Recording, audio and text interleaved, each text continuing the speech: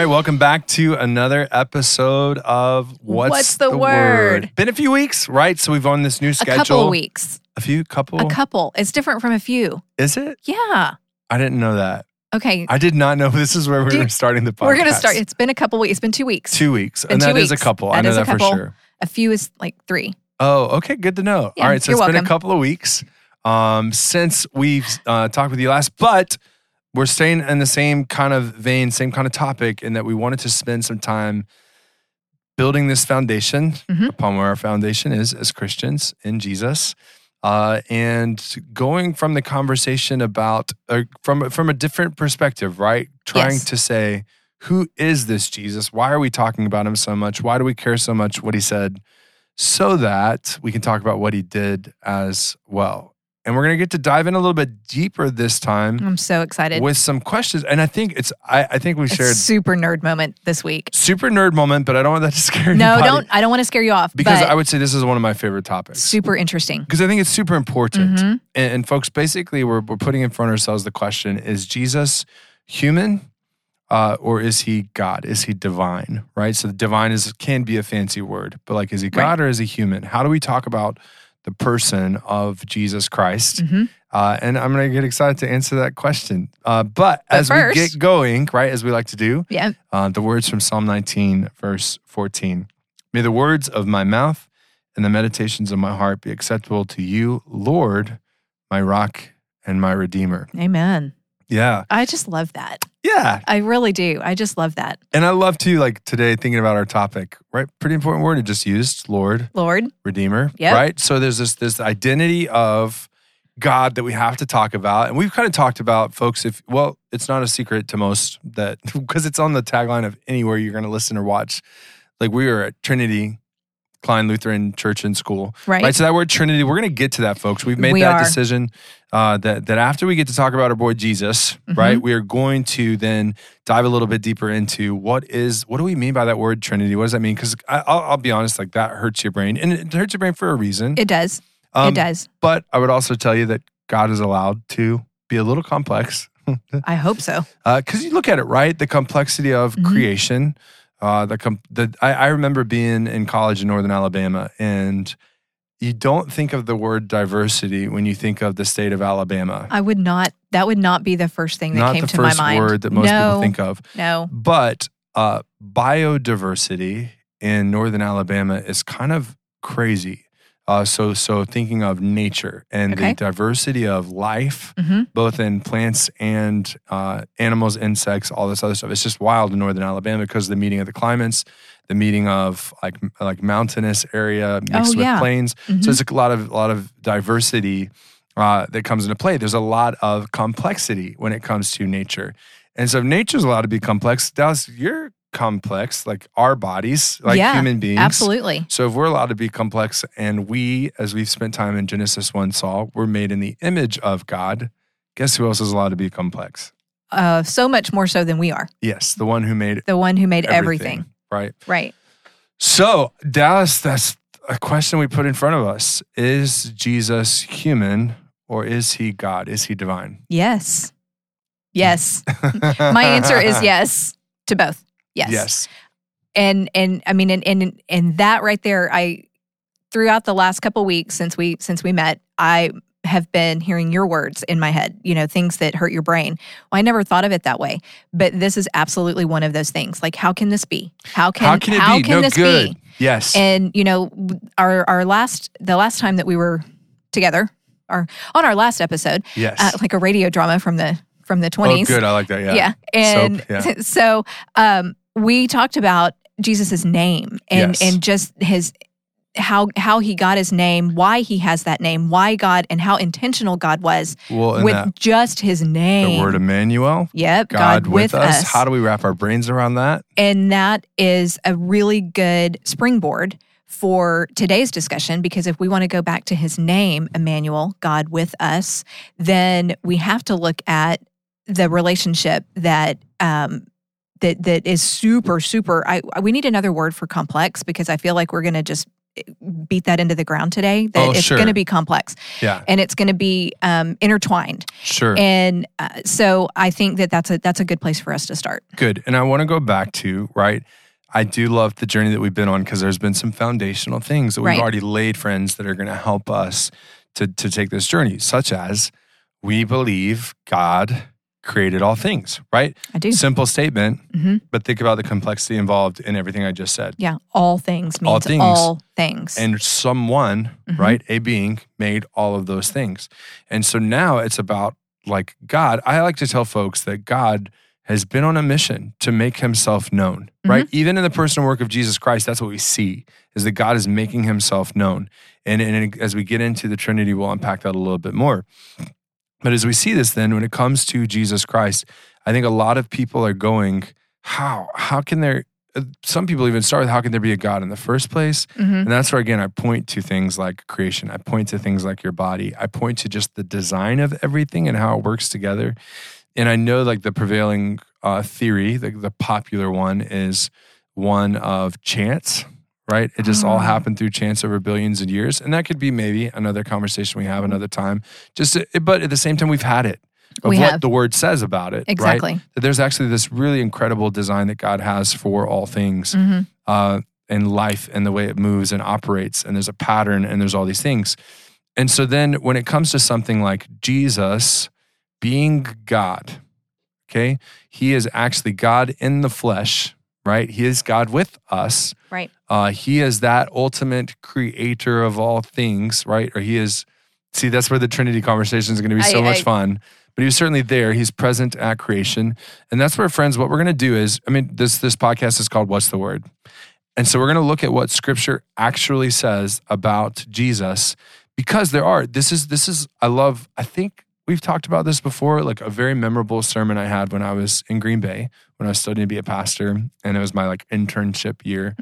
I had a college student at that point, freshman in college, that was home, and I gave this sermon about how, what's the difference between the God that we know, and we would say the one true God, the only God, right, and all the other gods out there. Lowercase g. And my response back was, our God came down. Yes. Our God's involved with what he has made. He is very involved. And so there's a boundary between the up there and the down here. He, our God, the God, he crossed that boundary. Exactly. He crossed that boundary so that he could be here with us. And just to unpack that a little bit for folks, right? Like Greek mythology. Like I think most people learn that in the school systems, right? Mount Olympus. Right. And so they live up there. Yep. And they kind of mess with humans and they come involved. They come down to just mess around with us and get us in trouble and cause problems. And that is not. Well, and to do a little Marvel, right? The movie Thor: Love and Thunder kind of plays with that same exact idea, right? Of these beings that really don't care about humanity, right? And what's fun about that one is by the end of it, what you realize is actually that's not true, but like with the ultimate power. But anyways, so you have then you have the God of Israel, which is our God, right? God, same God. But as far as the Jews are concerned, this is the God who said he was sending someone, and they're still waiting. Like God has stopped being involved in their lives after they returned from the exile. So we just listened to his words. He made us, he created us, he walked with us for a long time, but then he's gone, right? He's distant. And you don't ever put God in art, or even saying his name is that's so special. Right. Yeah. And so you have this distance. Similarly, even just a thought on a fancy theological stance, a fancy God thought. Okay. Or fancy thought group. I guess what I'm trying to say is there's a group of people that think God is just distant all the time. Even if there is a God, he's just in the distance. And the fancy theological word for that is deism. Right. Right. So this is the founding fathers, right? We're deist. And so you have this idea that God is just distant. He's just standing there, similar to Mount Olympus, right? Similar to all these things. And so even in more popular or other world religions, like have we talked about Islam? We haven't really done a dive that one on that. Too is one that don't talk about a God that's personal. Don't talk about that he is supreme. Right. He is in the distance. He would never come down to us. We're not worthy of him. Exactly. Right. This kind of a thing. Now, friends, this isn't how Scripture describes our God, especially when it comes to Jesus. Especially when it comes to Jesus. Yes. And so we're going to look at what the Word actually says about Jesus. And we kind of have three main areas we want to cover with you. Because again, like some people listening to this for the first time, or what do you mean Jesus was God? Yeah. Right? That's a first thought in their head. So we're going to talk about Jesus' eternal existence, right? Yep. That sounds so fancy. That hurts my brain to say it. But like how he was there at creation, Scripture makes that really, really clear for us. We're going to talk about where Jesus in Scripture is referred to as God. And there really just isn't a discrepancy from the original languages of what the New Testament is saying here and the claims that they're making. Right. And then the third piece is we're going to talk about how Jesus was worshiped. Right? Yes. How these people, and we'll talk about, we've already spent time in Deuteronomy 6. Oh, I love it. There's only one God. There's only one God. And that's also a Marvel reference too. But Deuteronomy 6, I know, I can't get it out of my brain. In the very first Avengers, Marvel. Dallas. No Avengers. In the very first Avengers, there's a scene where I was shocked. I was sitting in the movie theater in St. Louis, and I'm like, what are they trying to say? Why is this big $1 million movie making references and saying things that I believe Captain America says because he sees Thor dressed funny, and the pilot of a ship says, don't mess with him, he's a god. Captain America turns around and says, there's only one God, ma'am. And he doesn't dress like that, right? So, but there is only one God, right? That is a conviction that people of Scripture believe, right? Jews believe that. We believe that. And so, but who is this God? And rules about who can receive worship. Well, that's God, right? But we'll get into all of this, friends, as we get going. Man, what a setup for a podcast. I know that's a weighty way to just jump right into that. A weighty way. A weighty way to jump into today's message. So we are looking at we're trying to defancify some words as much as we can, friends. This is so hard for us today. Today it is. This is super hard to break down because I want to bust out all of my theological terms. So the first one that we want to tackle is confession, and that we believe that is a way to say this is what we believe. Oh, good, because most people, what do they think when you say confess? That you've done something wrong. Yeah, you're admitting a sin, right? Good. And but when we use that word today, in particular, it is this is what we believe. Yes. And so this is our Christian confession, this is what we believe. And so when we use the word confession today, that is exactly what we're going to be. We want that rolling around in the back of your mind. And I'm so glad something else you just said. You said Christian confession. Yes. Right? Because some people listening too is like, I don't know if I'm kind of in a different circle than Lutherans. But no. This, what we're saying today. This is the church universal. That Jesus is the Christian, being the body of Christ. The body of Christ. So people who call themselves Christian, this is what we believe. This is understood to be, I'm going to use a fancy word, but I'm going to defancify it.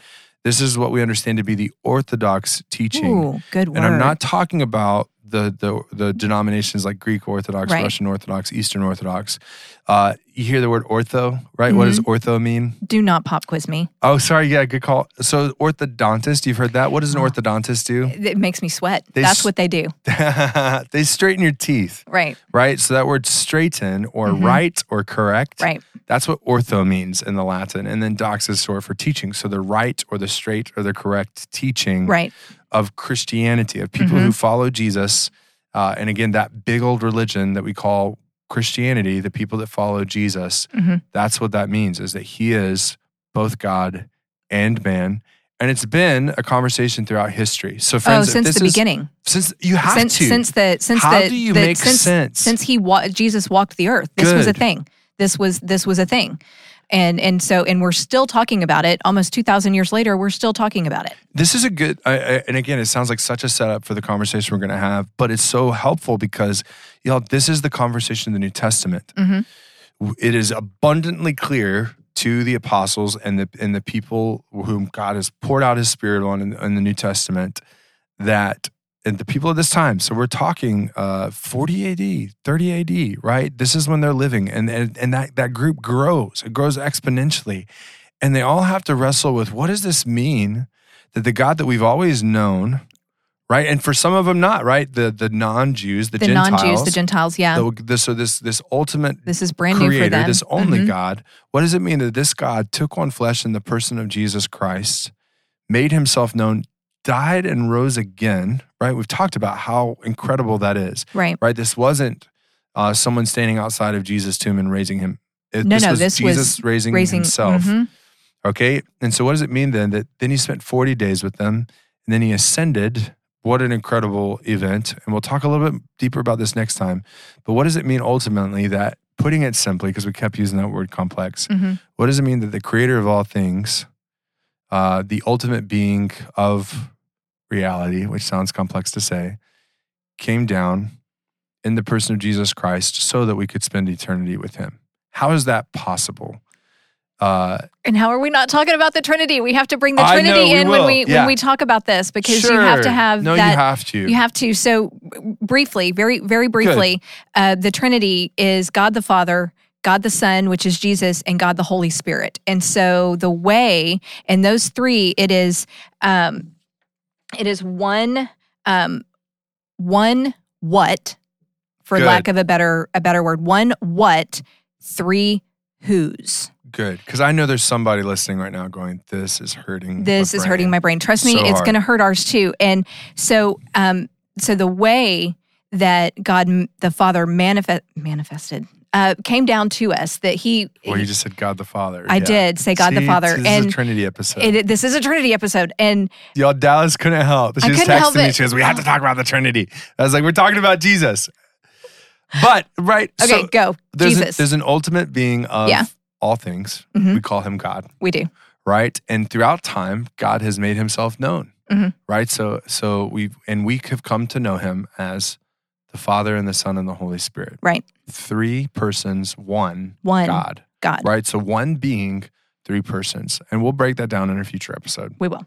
But today, we're talking about Jesus. How did Jesus get here? How is it possible that Jesus can even be like divine and human? How is this entirely possible? And so we want to start with just, I remember very vividly in my first year, like a kid wrestling with this, because he's like, hang on, like Jesus showed up at that very first Christmas. And it's like, no, actually, like Jesus was there from the beginning. And the main place that we will always point to for this is the writing of John. Yeah, John chapter 1. Dallas, go ahead and share. Every author kind of the Gospels, Matthew, Mark, Luke, and John, everybody starts in a different way. And I would say, to say that John starts in a different way is a tremendous understatement. That is a How did the other guys start out? They started with Jesus here. Like they either started with his genealogy, who his family, his earthly family members were, or his birth announcement, or but John. Well, and then Mark is his ministry. His ministry starts. Yeah, he's already 30 years old. Yeah, and that's where Mark, just decides, hey, we're going to jump right into here. But John goes all the way back to the beginning. Like the very beginning. And he says, in the beginning, we've heard that. We've talked about that. Yeah. Genesis 1 reference, throwback. In the beginning was the Word, and the Word was with God, and the Word was God. And that is, he was with God in the beginning. So that's John 1 and 2. And you read down a little bit further, you get to verse 14, and it says that the Word became flesh and made his dwelling among us. We have seen his glory, the glory of the one and only who came from the Father, full of grace and truth. Good. And that that you're the pastor, unpack that. Talk about hurting your head, right? I kind of joke, John is your philosopher. So anybody that loves philosophy, loves thinking complex things, you're going to love John. I hated John for so long. I really did. I've come to appreciate him because I've spent some more time with him and seen more of his purpose and how he was writing and what he was doing. But particularly right here, I'm like, friends, we want you to know about Jesus. And I'm going, John, just say it clearly, because it's really confusing. And so, friends, this is what I've learned to do with John chapter 1. I love sharing this. Okay. Is John uses confusing language, like there was the Word. It's very ethereal. It's very outside, not tangible. He uses the light, right? Well, eventually, that's as you read... That's a huge theme in John, light and darkness. It's a huge theme.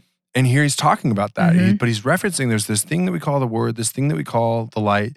And as you reference, finally, by verse 17, y'all, it takes him forever to get to it.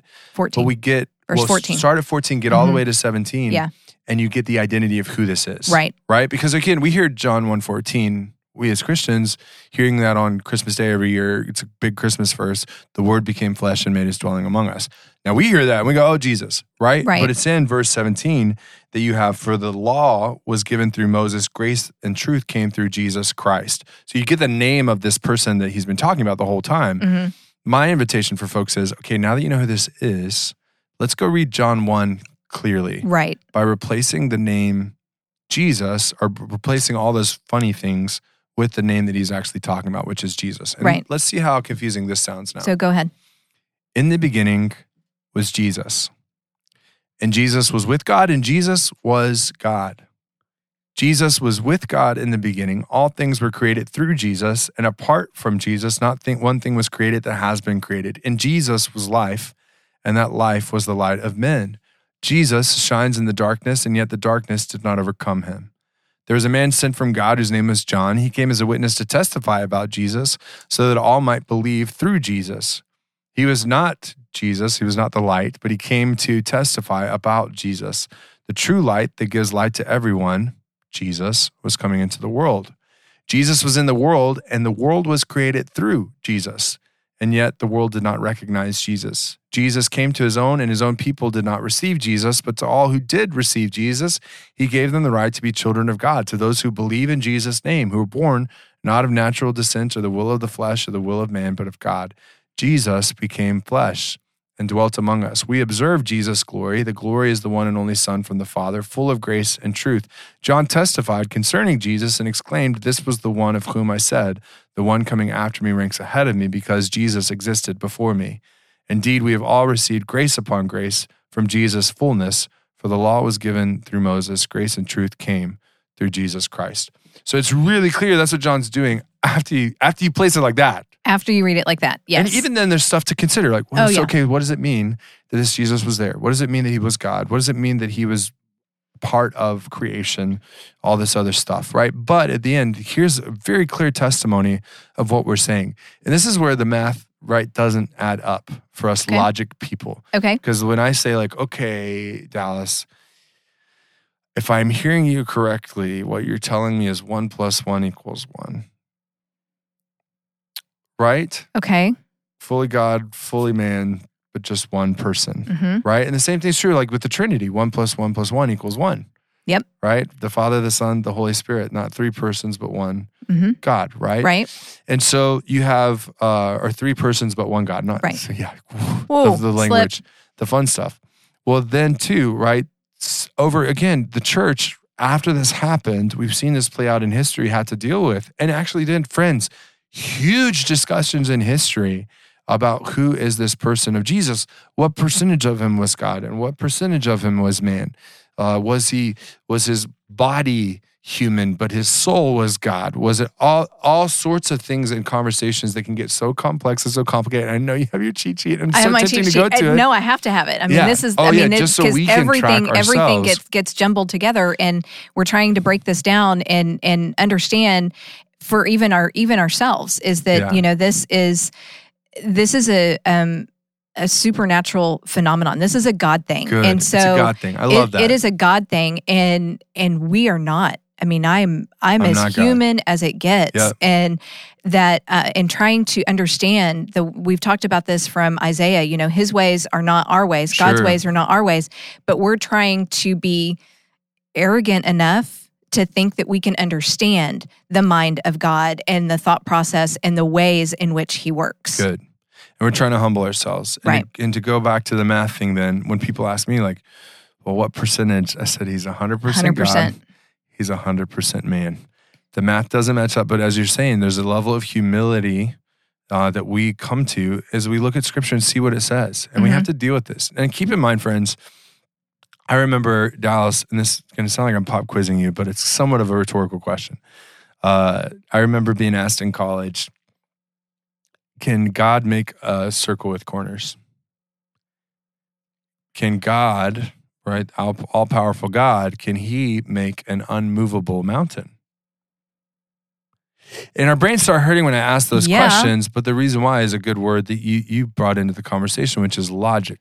You're asking me questions about logic, which is a man-made thing. That is a man-made thing, and it doesn't apply to God. Exactly. So it's one of those things where there's certain rules that we come to adopt because of what man has created, and as we try to agree how to have conversations, which God's going to be allowed to be outside of that for us, right? And so that's where in Jesus, that's where we dive into. When we're talking about the fullness of his humanity and the fullness of his divinity, and again, if that's fancy for you still, the fact that he was a man and that he is God, that's where it's allowed to hurt our brains a little bit. And we're allowed to just look at Scripture and see what it says. So John 1 is one of those places where we see that very clearly. Another place we can turn is Colossians. And this we've got on our sheet for those that are tracking with maybe a pen and paper. Colossians 1 verses 15 through 20. And on my notes, I didn't write any cheat things on my notes. I just said all of it. All of it? All of it. I mean, you want to go back to the very beginning, read Colossians, the very beginning, like Genesis, and Jesus was involved in everything. Read Colossians 1, 15 through 20. Exactly. Because it just sums everything up. Oh, and 15 through 20, talking about Jesus. I mean, do you have it up? Yeah, read it for us. Colossians 1, 15 through 20, what does it say about Jesus? Starting in verse 15. Again, we have titles in our Bible. You have titles in yours? I do. What does your title say? Mine says the centrality of Christ. Okay. Get it. Okay. Mine says the supremacy of Christ. Sure, yeah. So he is the image of the invisible God, the firstborn over all creation. For by him all things were created, things in heaven and on earth, visible and invisible, whether thrones or powers or rulers or authorities, all things were created by him and for him. He is before all things, and in him all things hold together. And he is the head of the body, the church. He is the beginning and the firstborn from among the dead, so that in everything he might have the supremacy. For God was pleased to have all his fullness dwell in him, and through him to reconcile to himself all things, whether things on earth or things in heaven, by making peace through his blood shed on the cross. Good. So that is a weighty piece. That's a weighty 5 verses. Yes. And heavy. But when you look at it in its most basic form, Jesus holds everything together. He's the glue that holds everything together. It makes everything make sense. I mean, go back to like the big picture of Scripture episode and how we talked about like if you don't have Jesus, it just doesn't make sense. Which is so somebody's screaming right now, going, "It still doesn't make sense. It still doesn't make any sense. I don't understand." Yeah, but without Jesus, it doesn't make any sense to me. Like, and it's one of those things of like. It's so interesting, right? Sometimes like people will be like, well, you're brainwashed and things like that. And they certainly want to make Christianity sound like a cult or something like that. Right. And I'm like, friends, okay, let's step back. And I totally recognize that some cults have totally hijacked Christianity as a way to get people in the door and a way to make. But there's a significant difference, friends, between Christianity and cults. Yes. There are no secrets. No. There's no you can't come in here. No, you can't do this. Like true Christianity is trying to make sure everybody is on the same page about what they know. Because again, that was what Jesus was up to. That's what God has been up to through the ages, is making himself known. And we don't want that to be a secret. And we don't want to hide in a closed door during a service or something like that. Right. We want everyone to be able to know and be able to ask questions and things like that. And so yeah, and constantly, at least from our perspective, right, we're going to go back to the word and ask, well, what does it say? And there's huge things here, right? Everything was created by him. All things have been created through him and for him. The fullness, right? Where was the fullness verse? Yeah, verse 19. For God was pleased to have all his fullness dwell in him. All his fullness, yeah. Yeah. And so there's this testimony you can't really ignore of what Scripture is saying, what Paul is saying here to the church in Colossae. That there's you can't ignore what God has done and how he stepped into time and space in the person of Jesus Christ. So we've got our God that is not bound by time, space, any of the temporal things that we are, the tangible things that we are. And when I'm looking at verse 19, for God was pleased to have all his fullness dwell in him. Okay, my mind because we've talked about that I'm very heavily rooted in the Old Testament. Mm-hmm. So my mind goes to the Exodus with Moses. When Moses is up on the mountain and God is going to pass in front of him, Moses can't even look at him. Sure. Like he has to turn, he has to turn away and so that God, and that's the fullness, that's the kind of power and authority and just awesome God powerness is that we're dealing with. And yet all of that, like when Moses came down from the mountain, he had to veil his face because he'd been in such close contact with his creator. And so now we're looking at this and all of God's fullness is in the person of Jesus Christ. And nobody dropped dead when they looked at him. Right. He could touch people, and his touch had power. Yeah. And for us, I'm a very physical person. When my kids were babies, all I did was pet them. Sure. I snuggled them and I kissed them and I loved on them and I just wanted to be around them. And for me, there's something very, very powerful with physical touch. And Jesus is an excellent example of that because he didn't shy away from people. Sure. that most of the religious leaders, especially the religious leaders of his time, would not have gone close to, within a 10-foot radius of these people. And Jesus was in the thick of it and making sure that his touch was felt. And by extension, God's touch was felt. Absolutely. Does that make sense? No, and it's making himself known, the fullness of your creator, that he actually cares about you. He's not distant like all these leaders were. And things like that. And again, what a challenge for the church today to ask the same question, right? Are we keeping people at a distance? Sometimes we are. We are, absolutely. We are. Right? Because we are bound by time and space. And so we look at that and our time, we've talked about technology and technology is just, I think it makes us dumber. But I really do. I think y'all, I went through high school with no Google. Okay. So, haha. But the time, sometimes I don't have time. In my brain, I'm looking at somebody and I want to be present, but I can't because my schedule is knocking up against my head. And Jesus didn't do that. God did not do that through his son. He made time for everybody. I'm going to take us to a place we didn't know we were going to go today. Oh my goodness. But a place that I know you're going to love. Okay. All right? Because we've already hurt each other's brains enough today. Okay. And everybody listening, we are so sorry. Keep going, right? Because here's the other thing, right? There's this existence before what we would call a fancy word that we'll defancify, incarnation. Yeah. So incarnate, right? We've talked about this word on the podcast. Meat. Yeah, in the meat, in the flesh. That's the better way to say it. In the flesh. So again, what we're talking about is God taking on flesh, right? Stepping into space and time. So what was Jesus doing from creation until the incarnation? Oh. And so this is where, friends, we get to talk about a term called pre-incarnate Christ. Yeah, pre-incarnate Jesus. So before he was in the flesh, Jesus. Right. And so this is where you got me with Moses and Exodus, because I was going, oh, she already taken us there? Because, friends, there's moments, and this is going to connect to part 3 of our conversation. Yes. So we might go there next. Friends, again, Deuteronomy 6 is a huge place. And I reference that without referencing why I'm referencing that. In Deuteronomy 6, we hear, "Hear, O Israel, the Lord your God, the Lord is one." The Shema. Okay? There is a oneness to God that we can't deny. No. A oneness to the ultimate being. Okay? And what's so fun, and I know, man, third time for Marvel, but it's funny watching some of these places play out that try and not have a supreme being, and you end up watching and they have to. They have right? to. The further they go, they have to ask the same questions everybody's asking. Where did we all come from? Who made it all? Who's the ultimate power of the universe? Right? So you have very godlike beings that show up even in something like the MCU. And so you have this God and this Jesus who was there at the beginning. And there's certain words that you can use for him that you can't use for everybody else. Okay, we've been so complex today. Let's give you a simple one. Okay. Dallas, you can divide all things into 2 categories. All right. Creator, the one who made everything, and creation. Yep. That's it. That's it.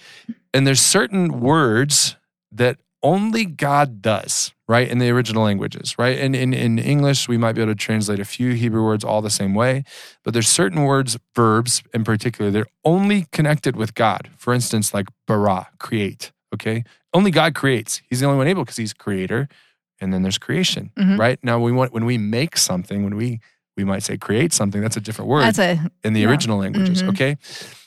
So there's this pre-incarnate Jesus, this pre in the flesh Jesus that shows up in the Old Testament a lot of times. We're not using the word Jesus. Nope. But actually, particularly when you see a figure called the angel of the Lord. Okay, and I didn't say an angel of the Lord because there's lots of angels, lots of messengers. Right. Certainly write it down, put it on the board. That'll be a conversation for another time. But you have the angel of the Lord, who there are verbs used with him that are not used for any other angel and are used for God. And we would tell you that that's the pre-incarnate Christ. So you have like probably the most common example I can give you is when Abraham takes Isaac up the mountain. Right. Yeah, the angel of the Lord speaks to Abraham, and the words that are used there are then associated with that being are only words that we would use for God. So it's confusing. How is this angel God? Well, we would say he's the second person of the Trinity. We'll get to Trinity. that. Well, he's Jesus in the flesh. Man, did we go there. Now, this is a good transition though. Okay. Because let's talk about, where does Scripture talk about Jesus being there at creation? Here we go, we have it. But we also have, where has he been worshiped? Because you're not allowed, seriously, that is like the number one rule. You shall have no other gods. You can't worship anything else. Nothing can sit on the throne of your life. So where do we see in Scripture that Jesus is worshiped? Well, we see that in the New Testament. Yes, and certainly. we see that all over the New Testament. So one of the first things that we thought of is in Matthew. Are you going to Matthew? Yeah, I got Matthew 28. Okay, so Matthew, after the resurrection. It's after the resurrection, and this I had my own personal freak out, geek out session while I was getting ready for this, because this is one of the big controversies in the early church, was that Jesus didn't really have a body. He only appeared to have a body.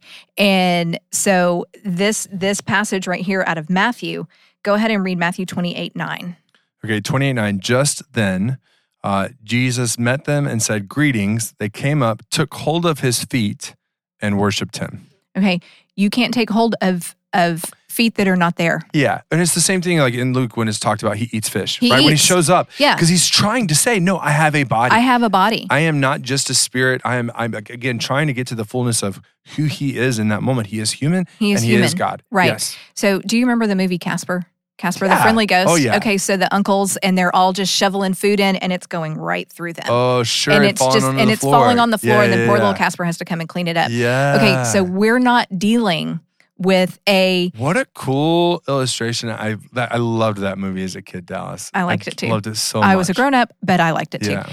So that's not what we're dealing with here. Jesus has a body. He has even the resurrected Jesus. The resurrected Jesus has a body, and that was going to be very difficult for his disciples and his followers to wrap their minds around, because they watched him die. Yes. And here he is going, How is this possible? I'm here. Yeah. I'm alive. Give me something to eat. Yes. I will sit with you. Touching the feet. Touching the feet. But then this detail here of, and they worshiped him. You can't do that, folks. Nope. If you are, and some of these men were absolutely Jews. I mean, that was their religion. You are not allowed to worship anything that is not God. I even remember going to Israel. I don't think I've told this story in the podcast. I know I've told this story. I love this story. I got to go to Israel in my senior year of college, and we went to the tomb of David, and coming out, there was a statue of David that had been vandalized over and over and over again. And that hurts my heart. Jerusalem, right? Jerusalem is home to Jews, Christians, and Muslims, right? So the tour guide, who's Jewish himself, said, this statue's been vandalized over and over again. Which religion do you think is doing it? And everybody's making their guesses, and certainly the Americans. It was 2011, so it was only 10 years after 9/11. A lot of them said, oh, it's got to be the Muslims. It wasn't the Muslims. And so other people thought, well, it's got to be the Christians then. And I was the one that said, it's the Jews. It was just abundantly clear to me. And this Jewish tour guide said, good. Why? I said, because thou shalt have no false idols. Right. Right. For them to have a barren image, an image or reflection of anything that could be set up as a statue, as you see all the way in the Old Testament, it's not good. You cannot worship anything that is not God. And so similar to the history, right? You have the golden calf of Exodus, where they build this graven image, this false idol this statue that they're treating as if it's God. After they they walked through the parted Red Sea. Exactly. I know. But you just can't do that. That's the number one rule. You cannot worship anything else. I mean, and it's literally the number one. It is the number one. First commandment. Y'all shall have no other gods. Right. So that's why this is so huge that they worship here. But get this, not just in Matthew 28:9, but also Matthew 28:17. I'll read 16. It says, the 11 traveled to Galilee, to the mountain where Jesus is directed them. When they saw him, they worshiped him, but some doubted. Okay? So, the doubt there, we can have that there, but it's pretty crucial here that they worshiped him. Right. Okay? They're not just worshiping God, they're worshiping Jesus particularly. And again, number one rule, you just can't do that. Right. And one of my favorite things about that passage, and then couple it with John 20. Did you say John 20 with Thomas? Sure, okay, absolutely. Good. So we've talked about the disciples. Jesus's disciples. They just don't understand. They haven't, they can't fully understand this. One of the disciples wasn't there. Thomas was not there. But Jesus was so patient with him when they finally did meet up. And he was like, Thomas, look, touch my hands where the nails were. Put your hand in my side. Mm-hmm. And he was so patient with him. And then Thomas. But even I always love that part. That's John 20. I also love how that's the second time Jesus shows up to his apostles or the disciples, right? He shows up the first time, Thomas isn't there. Right. Okay. And then Thomas shows up and he basically says, if I don't see the nail marks in his hands, if I don't see the mark in his side, touch it, I'm not going to believe. So then when Jesus shows up the second time, he gives that invitation because he knows. He knows that we have to have something tangible. And we need that proof, we need the body. And this is where God, in his infinite wisdom, knew that we were going to struggle with this. And he wanted to have a relationship with us from the very beginning. Absolutely. And he knew we were going to struggle with something that we couldn't see, that we couldn't touch. Exactly. And he sends his son to help us through that. Yes. Help me in my unbelief. And what you were kind of pointing to there is, and again, this will transition into that other section, but I'll go back to worship for a second too. But Thomas's response is, my Lord and my God. And this is huge. And I was kind of sharing with you before the podcast. I don't remember which. There was some popular retelling of the Bible over the screen. It wasn't The Chosen, so don't go there yet. Well, they haven't gotten there yet. I wonder what they're going to do. Actually, watch for it. But I want to say it was like the Bible series that was on TV, or 80 The Bible Continues, and they had this great big moment. Okay. And I do like to point out, because I like movies, and I like when I especially talk about Marvel and connections there. Fourth time, I talk about how every decision someone makes. MCU is the Marvel comic universe. Is that right? Marvel Cinematic Universe. Oh, help me. But every decision someone makes in a movie, doesn't have to be Marvel, it can be anything. It costs a lot of money for seconds, right? Right. So in every decision that you make is crucial, right, for what you do. Well, in this, I think it was 80 Bible Continues, they get to this moment of Thomas saying, and put the nail marks in my hands, they have it. And then Thomas looks up to him and goes, my Lord. And there literally is, Dallas, like 5 seconds of silence. So it doesn't take long to say, and my God. And my God. Less than 3 seconds there. But there is this silence and looking at it, and they explicitly omit Thomas saying that because they're trying to allow as many people to be receptive to what he's saying at all, because that's offensive, right? That's offensive to Jews who would say, like, no, he's not the Messiah. That's not possible because God is ethereal. He wouldn't put himself in a body because that'd be like a graven image. It's offensive to Muslims, right? Who love Jesus. They just don't put themselves behind his divinity. Right. You can't do that. No, God is a wise man. Ethereal. He's all powerful. All these things. He's otherworldly. Yeah. And so this is where you can't make that claim in today's culture with so many different variety of opinions. But for Christians, that is our confession. That is what differentiates us from everybody else. Right. And at some point, no, it's not what the word about all these other religions, but I was like, it's another conversation for another time. Right. Of like, actually, Muslims are Christian heresy. They started as Christians, and then they veered off the way in 600 AD. But that's another conversation for another time. So, but this worship piece, so we've talked about how Matthew establishes this. Again, that moment in John is really just referring to Jesus as God. It's not a worship moment. But in Luke 24, 52, we have the very last words, right? You have this ascension of Jesus And I'll read verse 50. It says, "Then Jesus led them out to the vicinity of Bethany, and lifting up his hands, he blessed them. And while he was blessing them, he left them and was carried up into heaven." Verse 52, "After worshiping him," there is no doubt who they were talking about. We're talking about Jesus. "They returned to Jerusalem with great joy, and they were continually in the temple praising God." Okay? So there's this worshiping. They just said two verses, right? Worshiping Jesus and praising God in the temple, right? So there's this description of Jesus as the only divine, right? Creator. The creator creation, that kind of thing, divine, not divine. Okay, so we're finally in our last. We're in the middle section now. We're in the middle section, but it's now the last section. But it's now the last. But this, what you were pointing out with John 20 brings us into that. Of the scripture just said, what's the word about Jesus? Well, it says he is God. And probably the most important place that we can go to on this one is Romans. So this is Paul, who used to be Saul. Wrote most of the New Testament. Yeah, wrote a lot of the New Testament, the letters. A little background for our folks who've never heard of Saul/Paul. Dallas. So fun. You need to go to Acts, the book of Acts. What is it? Chapter 8, 9? Yeah. And 8, 7, the stoning of Stephen. 7. Okay, so 8 and 9. Yeah. And it gives this overview of Paul, who was Saul and one of the religious leaders, and then the absolute metamorphosis that he had after his encounter with Jesus. So it's very cool. Very, very cool. Yeah.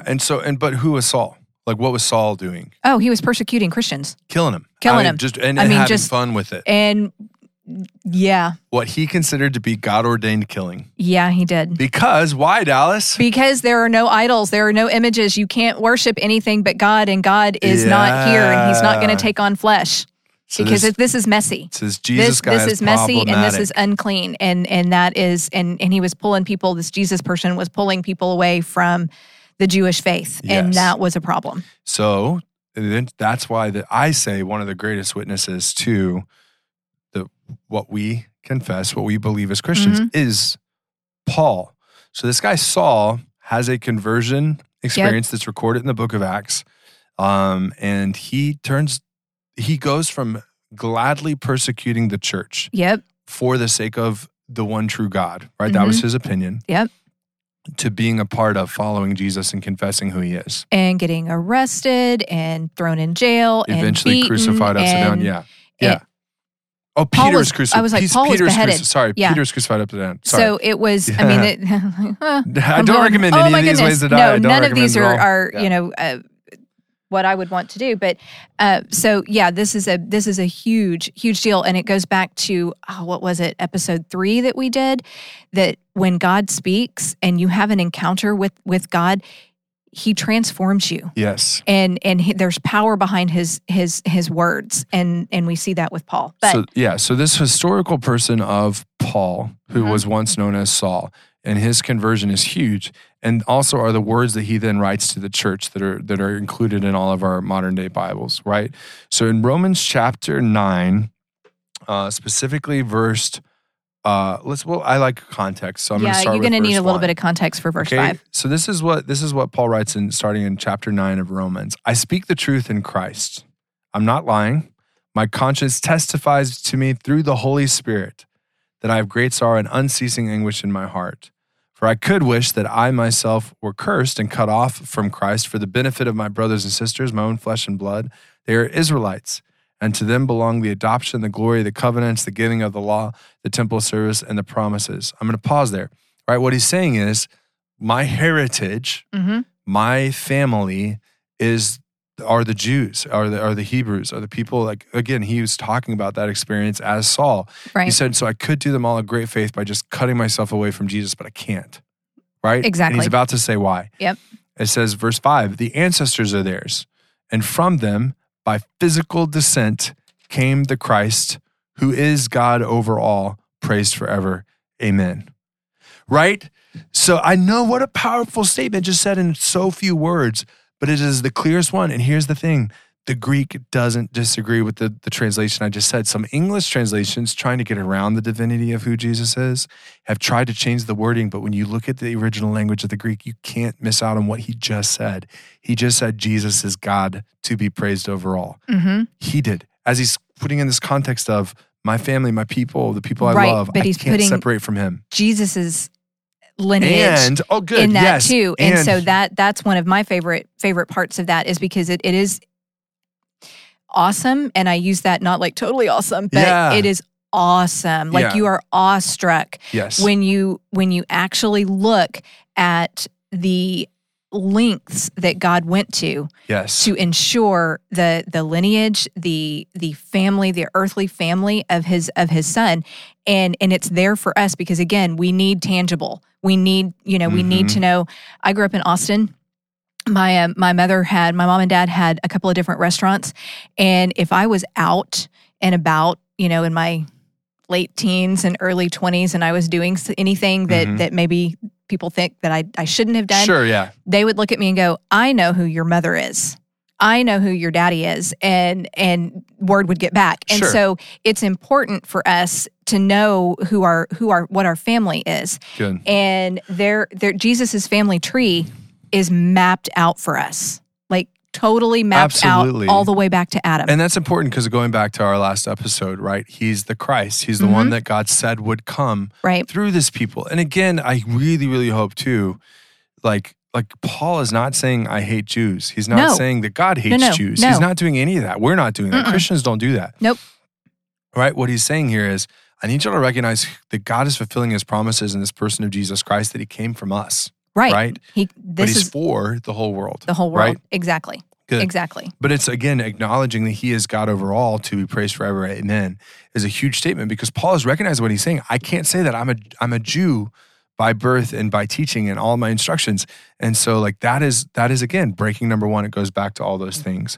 Okay. And then the final piece of scripture that we want to kind of point to of where do the scriptures really talk about the divinity. And Dallas, we've spent so much time talking about the divinity of Jesus. And I think the reason is because today's world, people can appreciate that Jesus was a man. Nobody's really going to fight you these days. Over the church history, people fought about it all the time. Whether or not he was actually a man. You want a fun fact? Maybe. Oh, okay. So one of the controversies during the early church years, there was a council, and it was a meeting of the religious leaders and the church. We call them church fathers. And so in one of the earliest, the Council of Nicaea. Yes, good. So we get our Nicene Creed, that we say a creed, what we believe on Sunday mornings, and as a unified body. But during the Council of Nicaea, Saint Nicholas actually punched Arius in the face. Punched him in the face because who is Arius? Arius is the one that was on trial, basically, because his beliefs were not lining up with the church, and they Arius were questioning. Was a guy that, again, or today he's talking about how Jesus was just a man. A man, right? Yeah, so denied the divinity. He lines up with a whole lot of people today. So Santa Claus punched Arius in the face. Yeah. But the idea is, again, there's this conversation from the very beginning, in less than 300 years after, and it stirs up passions. And it's been stirring up passions. So that's why we are still talking about it, because it still stirs up emotions in us. And we can't get that, right? So America is less than 300 years old. So think about that. Are we still arguing about what the founding of America was? Yeah. And these people were still arguing about, and we still are today, right? Who Jesus was and who we follow and things like that. And so it's really clear to say, we've spent so much time talking about the divinity because that's the harder thing. People are a lot like Arius, trying to say he's a good dude. I can get behind it. Yeah. I just can't most people can't wrap their minds around there being a divine being. They can't wrap their mind around God, period. And at the same time, I hope in our conversation, you've heard me say, just look at creation and look at the stars, look at the design of it all, and then try to explain to me how it all happened by chance, right? Yeah. There is a creator. And then I think the ultimate responsibility of every human being is to ask, who is it, right? Yep. And thankfully for us, he's made himself known. He has. So let's put the icing on the cake here with Philippians chapter 2. Okay. It's actually considered, guys, the language of this is, it's like a song almost about the divinity of Christ and his, what we would call his humiliation, exaltation. We can get into what that means a little bit later. But listen for how these words speak to the fullness of who Jesus was and what we talked about, that he's both man and God. Dallas, would you read those words for us? Which ones? Philippians 2, 5 through 11. Yep. 5 through 11. That's what I was thinking, but I was making sure we were on the same page. Yeah. Philippians 2, verse 5, your attitude should be the same as that of Christ Jesus, who, being in very nature God, did not consider equality with God something to be grasped, but made himself nothing, taking the very nature of a servant, being made in human likeness, and being found in appearance as a man, he humbled himself and became obedient to death, even death on a cross. Therefore, God exalted him to the highest place and gave him the name that is above every name, that at the name of Jesus every knee should bow in heaven and on earth and under the earth, and every tongue confess that Jesus Christ is Lord, to the glory of God the Father. Good. One of my favorite passages in Scripture. Good. And for good reason. So powerful. So it's speaking to this again, to the church. What do they need to know? What do they need to hear? God, or Jesus, who, and being existing in the form of God, did not consider equality, right, with God in the sense of God taking on flesh, right? So what he's saying there is somewhat God got his hands dirty in a little bit, right? He came to be with us who have fallen away from him, who have sinned. That's what I mean by dirty. So I know sometimes we use that word and it's like, no. But God took on flesh to be with us in the person and work of Jesus Christ. And it's huge then because, Dallas, this whole time we've been trying to, as Philippians 2 does, right? It says, adopt the same attitude of that of Jesus Christ. The first word after that is who.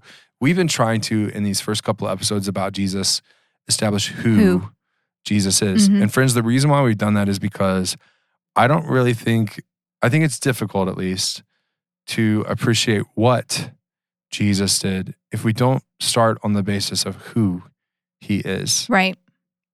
That's a very good, we're getting into a relationship with our God, all of him.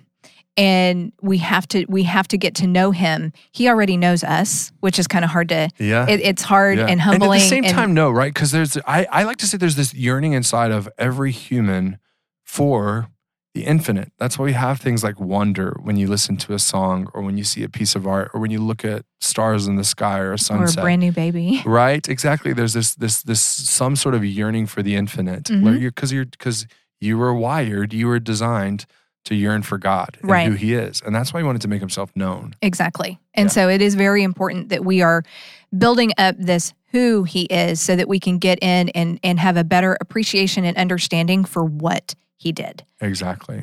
And so on next time. Not next week, right? Nope. But next time, that's what we're planning to do is now let's step into what did he do. We're going to summarize for you a really brief, less than 10 seconds actually, like how to describe what Jesus did. We did this with the Big Picture of Scripture episode as well. And then from there too, we're going to keep, as this podcast likes to do, we're asking the question, what is the word about Jesus? What's the word about Jesus, about what he did? And that's what's coming up to us next time. But this time, right, who is he? He is 100% God. He is 100% man. And for that reason, we actually care what he did. Yes, it makes a difference. Going back to fire-breathing God My episode, fire-breathing God, yeah. We also care what he said. Mm-hmm. So that's why Christians get so fired up, because that's our conviction of who he is. So as always, friends, please ask questions. Please communicate. Like a piece of me, Dallas, as we were talking through some of this stuff, I was like, and this podcast is sponsored by Ask a Christian, right? So I'm like sitting there, ask us, but also this is the confession of Christians, right? And Christian leaders everywhere, but also Christian people. Ask anybody, because this is what we believe. And we'd be happy to talk deeper, wrestle with questions. For the Christians listening, don't be afraid to say, I don't know, right? This is new to me. I'm still wrestling with this too. Mm-hmm. Let me go ask somebody. Let me get back with you. Like that's a very humble approach, taking on the same attitude that Jesus would, right? That attitude of humility. And doing right and engaging people where they're at. So anything else as you think about wrapping this up for folks? No, I think that that we've done a really good job of confusing people today. No, absolutely. I know I'm always so nervous, friends, that we were just hurting brains because we have been looking at this stuff, studying this stuff forever. So again, if we can simplify, if there's something that was, if we need to go back and revisit more about this, we're so happy to. We'll be happy to do that. Because again, we're sitting there, we get it, right? how can anyone understand this stuff if no one even starts the conversation? That's what our hope is. Yep, that is what our hope is for this podcast. Well, Dallas, would you close us? I would be happy to. A word of prayer. I would be happy to. Awesome. Father God, we thank you for the opportunity to get to know you better through your Son, Jesus Christ. And we just ask that you would help us to better understand and be better equipped to process some of this information that does hurt our brains a little bit. And we just appreciate and thank you for all of the opportunities that you have given us to see you and get to know you relationally. And for all of the people that are listening, Father, I just ask that you would send your Holy Spirit to them, that you would open their hearts and their minds, and to be better equipped to receive what it is that you have to say to them. And we love you. We thank you in the mighty name of Jesus. Amen. Amen. All right. We'll see you next time. Next time.